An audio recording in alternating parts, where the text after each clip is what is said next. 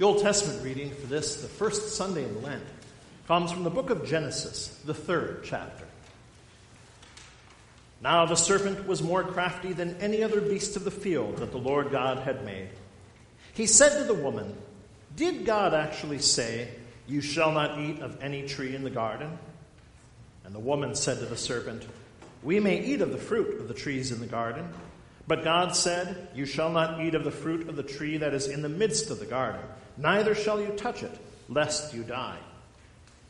But the serpent said to the woman, 'You will not surely die. For God knows that when you eat of it, your eyes will be opened, and you will be like God, knowing good and evil.'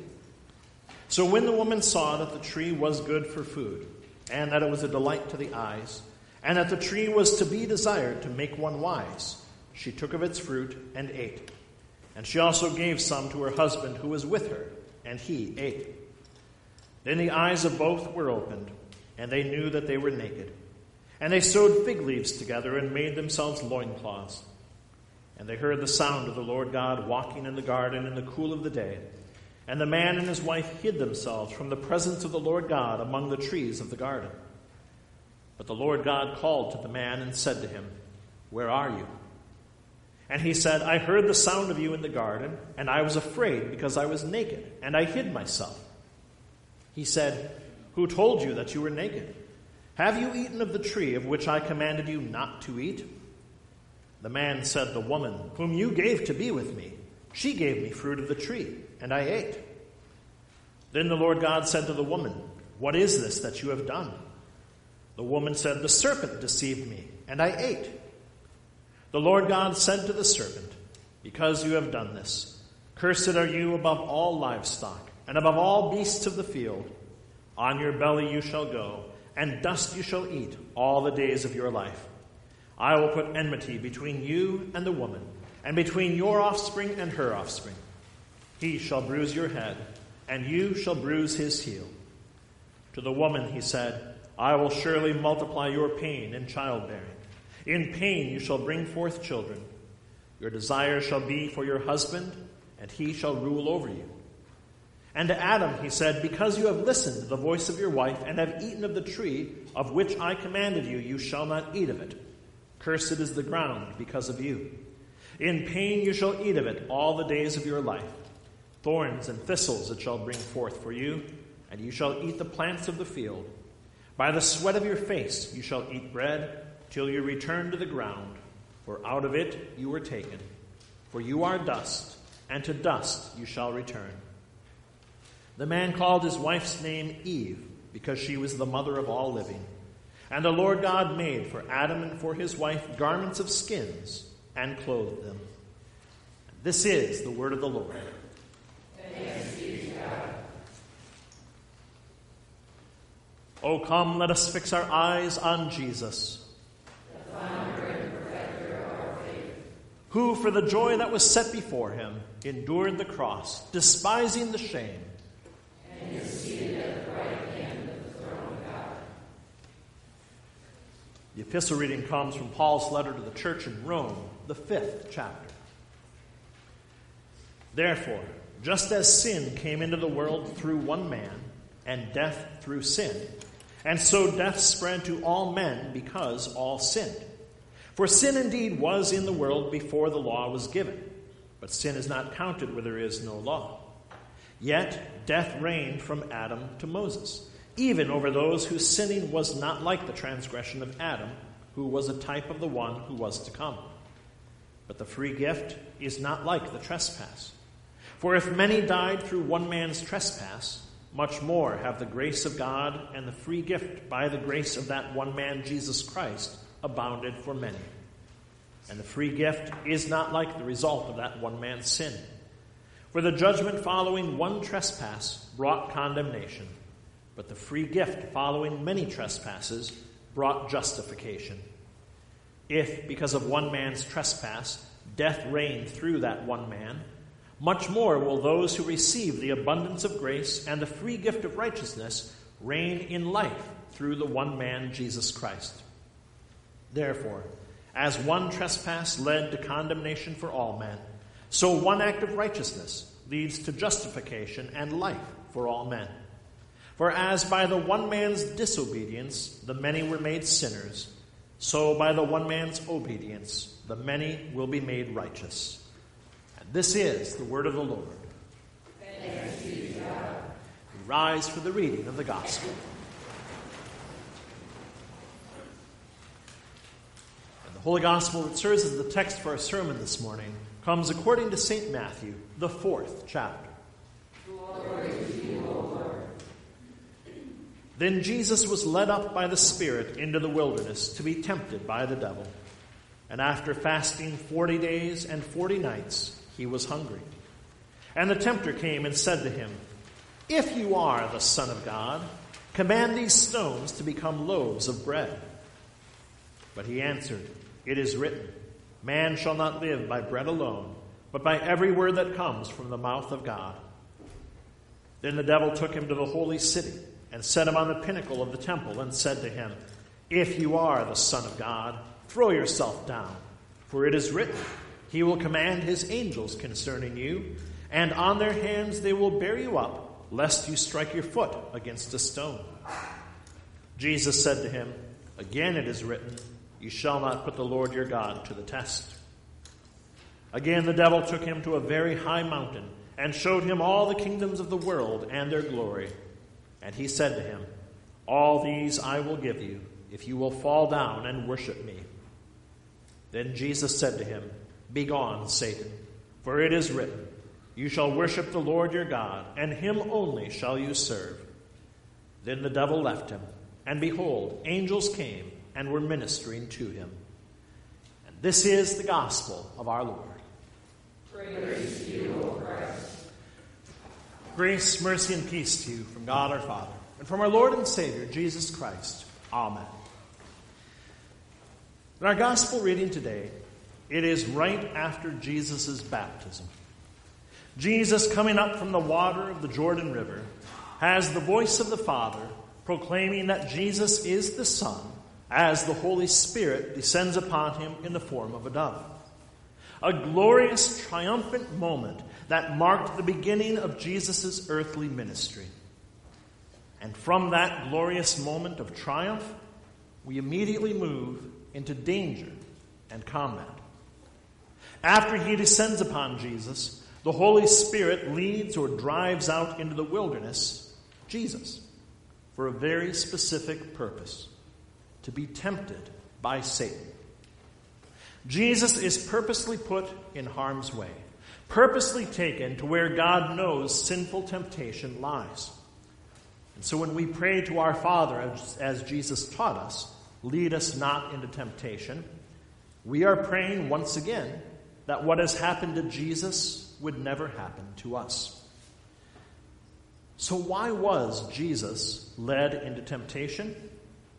Well, to stand in our place. To stand beneath the devil's assaults. To go toe-to-toe with the devil's conniving wiles and stand firm where mankind fails.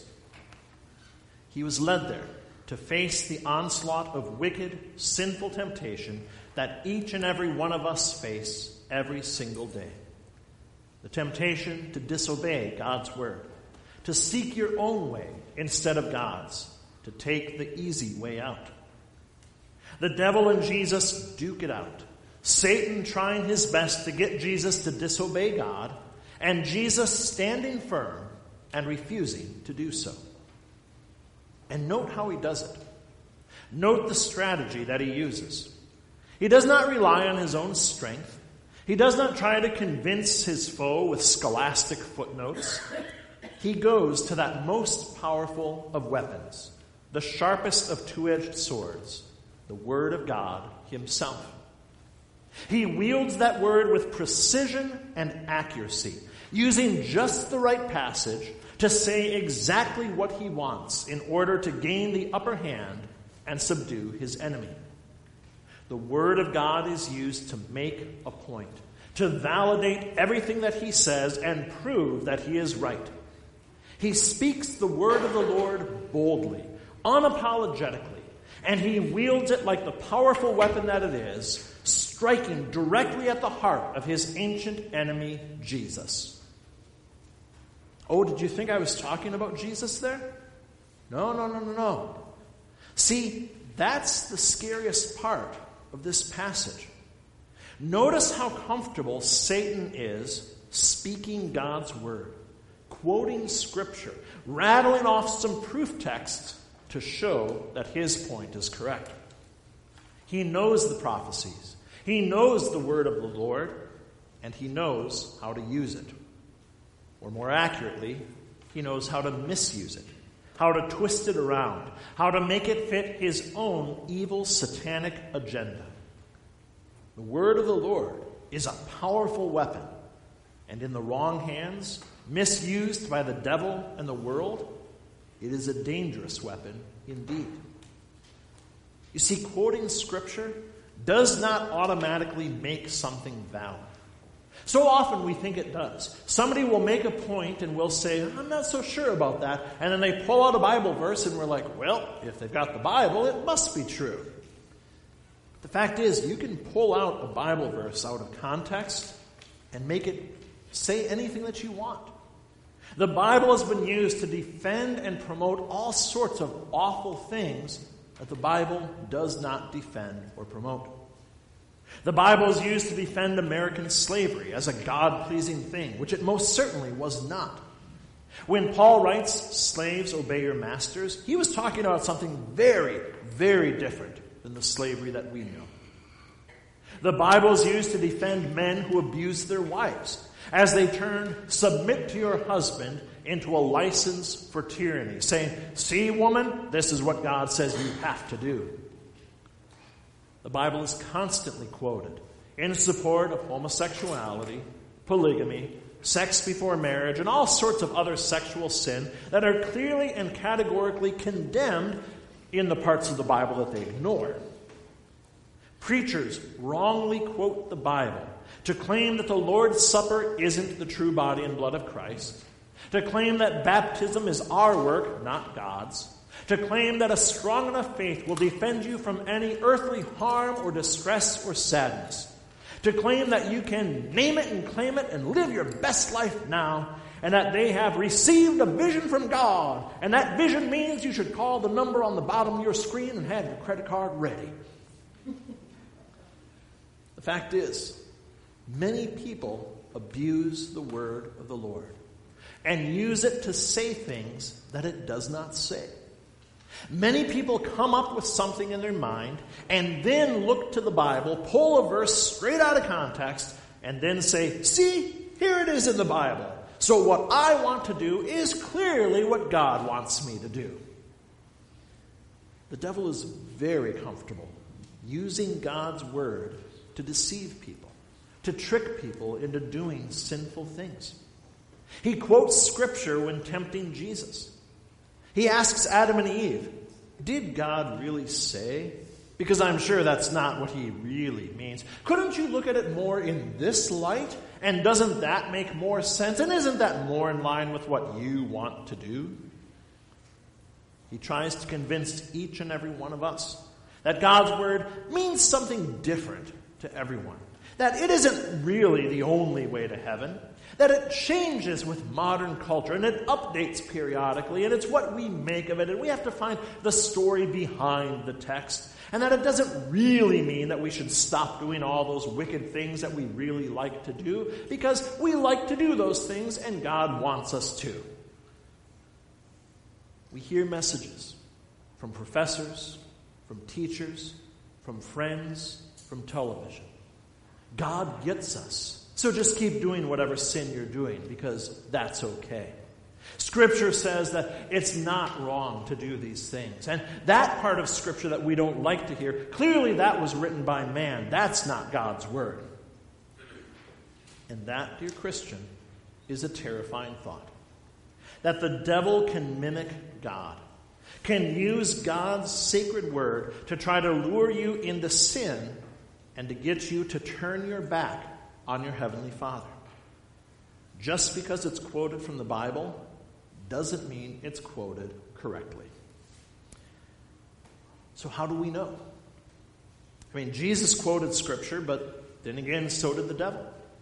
How do we know who's right? How do we know when the Bible is actually saying what it says? Well, thankfully, God's Word, being inspired, infallible, holy, and perfect, it is amazingly consistent. God does not say one thing on one page and then the exact opposite on the next, despite what critics would want you to believe. From Genesis 1 to Revelation 22, God is consistent, speaking his steadfast, unchanging word of truth from generation to generation. It is the same yesterday, today, and forever. How can we know who is using Scripture correctly? By knowing the Scripture thoroughly. By knowing that Scripture is cohesive and it is consistent. There's a rule that we're taught very early on in seminary that every Christian should be aware of. And the rule is simple. Scripture interprets Scripture. The easy, clear-to-understand statements, those help us to interpret the more complex, difficult passages. You don't start out in Revelation or Song of Solomon. Those are hard books, and there's a lot to dig into. You start with the basics, the alphabet of the Bible. For God so loved the world that he gave his only Son, that whoever believes in him should not perish, but have eternal life. For it is by grace you have been saved through faith. And this is not your own doing. It is the gift of God, not the result of works, so that no one may boast. In the beginning, God created the heavens and the earth. Simple, clear, concise, needing no deep interpretation. This is where you start. And any interpretation of Scripture that contradicts these simple truths, no matter how many footnotes and fancy-schmancy cross-references someone might give, if their interpretation does not fit the simple truth of Scripture, then it can only be one thing: wrong. By being in the Word, we can recognize when that Word of God is being abused. Not that we need to have the entire Bible memorized, although that would certainly be a fantastic use of brain space, wouldn't it? But we hear the Word regularly, and we hear it in its full context. Not just taking a little bit here and there. We hear the full counsel of God. Come to a church that is faithful and that holds the full Word of God in high regard, instead of treating it like the backup band for whatever worldly message the preacher wants you to hear. Have the Bible present and active in your homes, with your children, with private devotions, with listening to faithful exposition of that word, instead of some slick-talking huckster who tells you what you want to hear. Read theological material that is known to be orthodox and sound, rather than whatever heretical fads some celebrity is pushing this week. To know the full truth of God's holy word is to protect yourself from being misled by Satan's lies, even when the devil quotes Scripture to prove his point. There's an illustration that I use a lot in catechism class and in Bible study. In the art world, there are tons of forgeries. People looking to make a quick buck by pretending that this is seriously an original Van Gogh and you should pay them millions of dollars for it. And there are new ones popping up every single day. And so there are people who are specifically trained to identify the fakes and tell people, don't buy that, stay away from that, that is clearly not the original. How do they do it?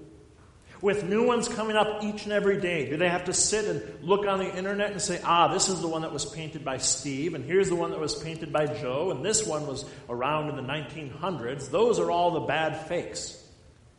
You can't do that. You can't possibly keep up with them. And so what they do is they know the original inside and out. They know it thoroughly, every brush stroke, every blemish, every little chip of the paint, every speck of dust that is on it. So that when they see one little thing that does not match, one brush stroke that goes counterclockwise instead of clockwise, they can say, this is not true. This, brothers and sisters in Christ, is what we do with the word of the Lord. We don't have to know whether it's modalism or Arianism or whatever ism we might want to call it. When we are familiar with the truth of God's word, we can recognize anything else as heresy. No matter how new and fresh it might be, no matter how shiny it might look, no matter how repackaged it might be from of old. By knowing the word of God deeply, in its truth, even the parts that offend or hurt our sinful egos, we can recognize when that word is being abused and misused. To know God's word, it is a blessing, not a burden. Not just in that you can recognize when someone is abusing and twisting that word, but because by that word alone, you have not just hope, but certainty about your salvation. You can know without a doubt that that unchanging word of God gives you the gift of heaven. Yes, the word of God, it offends our sinful nature. We don't want to hear that we're sinners. We don't want to hear that we're not the greatest being in the universe. We don't want to admit that there is a law that is higher than us and we utterly fail to keep it. But when we recognize the entirety of God's word as certain, eternal, unchangeable, well, then we can have absolute and full confidence, not just in his law, but also in the glorious message of the gospel of Jesus Christ. We can know without a doubt that he stood in our place beneath the temptation of the devil, and he stood fast where we failed. We can know without a doubt that he took our place beneath his own righteous law, fulfilling what we never could. We can know without a doubt that he suffered in our place upon the cross, bearing the wrath of God that we deserved, taking upon himself all of our sin and paying the penalty that should have been ours for our eternity. And we can know without a doubt that he rose again for us to give us the certainty of our own resurrection to eternal life. For we have been united with him in death and in resurrection. And we know because of this, because of his word, because he himself has assured us that he is coming again for us to take us to be with him in heaven, that perfect sinless paradise that he has prepared for us. All of this is the clear and certain word of God as it has been revealed to us in Scripture. The whole Scripture, not just a little bit here and there that we want to hear. And so because of that, because God's word is consistent, because that is the message that goes throughout the entirety of the Bible, we have firm confidence that even though we are sinners, we are the restored children of God. When the devil tempts us, we can recognize his deception and take refuge in the shelter of God's word and say, that is not what our Lord would say. When the world tells us how we should think and act, we can recognize its lies and fend off its assaults with the mighty sword of the Spirit and say, the word of the Lord endures forever. When our own sinful nature tries to convince us that God's word just isn't worth it, that we can do better, we can make up our own rules, we don't need those stuffy, outdated commandments, we can look to that very word of God and see the eternal glory that is ours, and know that whatever price it may cost here in this world, it is absolutely worth it.